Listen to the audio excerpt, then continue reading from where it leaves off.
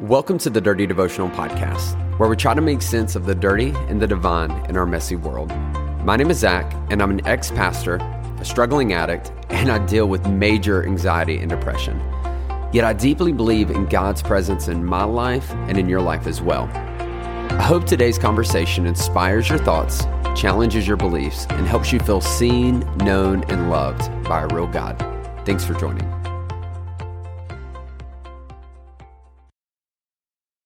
What's up, my dirty fam? Hope you guys are having a wonderful day. Zach here, so excited to be able to hang out with you and bring another dirty devotional to your speakers, wherever it may be. If you're in your car this morning, in your kitchen, listen on your phone, headphones, I don't care where you're doing it. I'm grateful for you.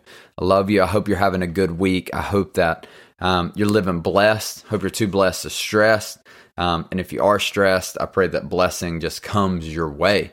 But y'all, today we're going to continue our conversation in 1 Samuel, specifically 1 Samuel chapter 14. And I'm excited about today because if you've been listening, a few episodes ago, I was talking about my trip to Israel and some of the cool things I learned. And so today you're going to get a combo attack, bam, bam, from 1 Samuel chapter 14. And I'm going to share with you something I learned while I'm in Israel that's going to go beautifully with this. And so during our last devotional, we talked about Jonathan and him having this perhaps kind of faith, and he's going to attack these enemies of the Israelites, the Philistines.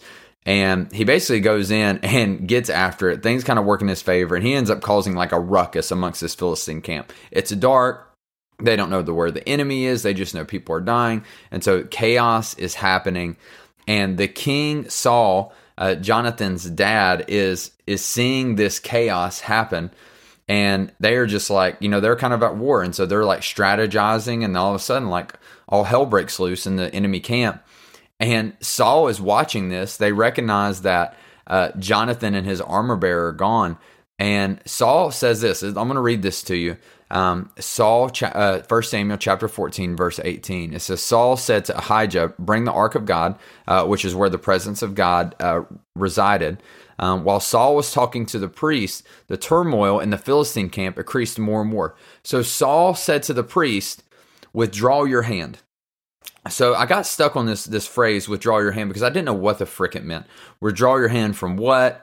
What does that mean? I don't know. Like, are you telling the priest to chop his hand off? But basically, what would happen is this priest would literally have his hands up in the air, and he would be in continuous prayer, asking God for favor, asking God for direction, asking God for discernment, so that they could win this war. And literally, the priest would sit there for hours and hours at a time with his hands up in the air. And so, what's happening here is Saul sees what's happening with the Philistines, this turmoil. And he looks at the priest and says, hey, it's time to stop praying. Now, if you clicked on this episode because of the title of it, you may be like, oh my gosh, this blasphemous little jerk is telling me to not pray. Listen, that's not what I'm saying. That's not what I'm saying. But in this situation, I believe that what Saul did was correct. And there are some commentaries that say otherwise, and I think they're being little spiritual jerks, honestly. But let me explain why. When I was in Israel, I was on basically the steps leading up into into Jerusalem, and you could look out and you could see these mountains. All right, and our guide was talking to us about the verse where Jesus is standing on these steps with the disciples, and he says, "You probably have heard it before. You've seen it printed on T-shirts. If you have faith the size of a mustard seed, you could say to this mountain, move from here to there, and it'll be so. Nothing will be impossible for you." And when I first heard this verse, I was about 17 years old. And let me tell you, I was praying just literally that mountains would move. I'll close my eyes and say, God, move that mountain, open up. And guess what? The mountain never moved. If you are someone who prayed for a mountain to move and it moved, I would love for you to reach out to me because I want to interview you, because your faith is obviously way greater than mine. And I'm jealous of it. But I used to think that, but then I'm in Israel, and this guy is telling me that Herod, the king at the time, when Jesus was alive, wanted to build his castle on the highest mountain. He basically viewed himself as a god, and so he wanted to overlook the city of Jerusalem. And so what they did is Herod had an army literally come in and move this mountain, to move one mountain to another, to make this mountain the biggest it could possibly be, so that he could build his fortress on it, so he could overlook the city. And so when Jesus is telling this to the disciples, what he's not saying is, hey, you just should sit back and pray and believe that, you know what? It's all going to work out. That mountains are going to move and they're going to move. What Jesus is saying to disciples is, hey, if you have faith the size of a mustard seed, then you can pick up a shovel and you can move mountains. If you really get after it, you can do it. And I believe a lot of us, we really miss out on that part because we are lethargic and we are lazy and we sit on our spiritual butts and we pray all these things for all these people thinking we are doing something, when the reality is God has sent you to be the solution for it. And so many times we ask God to provide things that we're not willing to fight for. And so we have to be willing to fight for these things. And I remember being in Israel and hearing this, and it really left its mark on me. Because I thought to myself, how many times have I idly prayed for God to bless me when I haven't been willing to go through the burden to receive the blessing? Because if you don't know, every good thing comes with a fight. And maybe today that's you. Maybe you've been praying for something and you're like, you know what, God hasn't answered. God hasn't answered. And there are some things where prayer will only work. The Bible says that in the New Testament. Sometimes prayer is the only way. But a lot of times it's not the case. A lot of times we use prayer and God as an excuse to stop doing so that we don't have to do our part. And I love that Saul here says, hey, tells the priest, withdraw your hands, stop praying, it's time for us to act.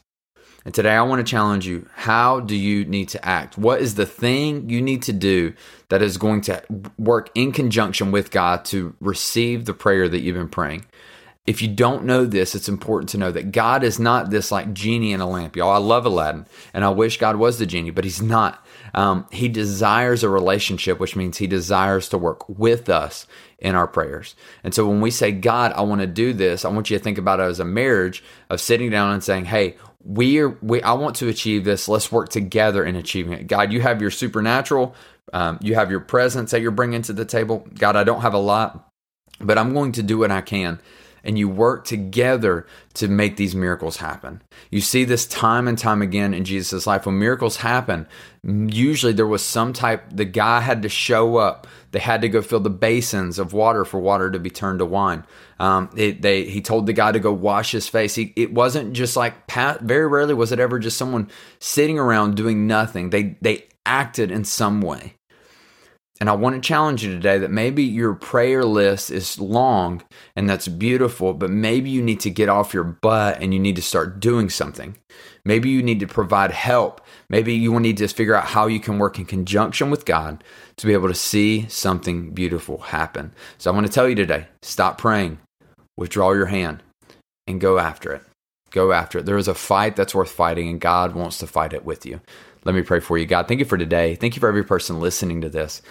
Lord, in my own life, Lord, prayer is easy. It's easy to talk to you, God. I thank you for it. Lord, it's a lot harder to actually be persistent in fighting for those prayers. So I pray that you give me the steps I need to take. I pray for our listeners that you give them the steps they need to take, Lord, so that we can be active in our faith, not passive. Lord, help us take those steps so that we can experience the best you have for us. Lord, we love you, and we thank you for all these things. Amen. Hey, thanks so much for joining me on today's devotional. If you want to get more connected, then be sure to follow me on Instagram at @Z_chill. That's at @Z_CHIL. Or you can connect with myself and other listeners through our private Facebook group. You can find this by searching Dirty Devotional Podcast, Dirty Family. Lastly, if you enjoy the podcast, please take time to rate it on iTunes or Spotify. This helps us reach more people and lets us know that my content is making a difference in your life. Most importantly, I hope today you felt seen, known, and loved by a real God. Be blessed.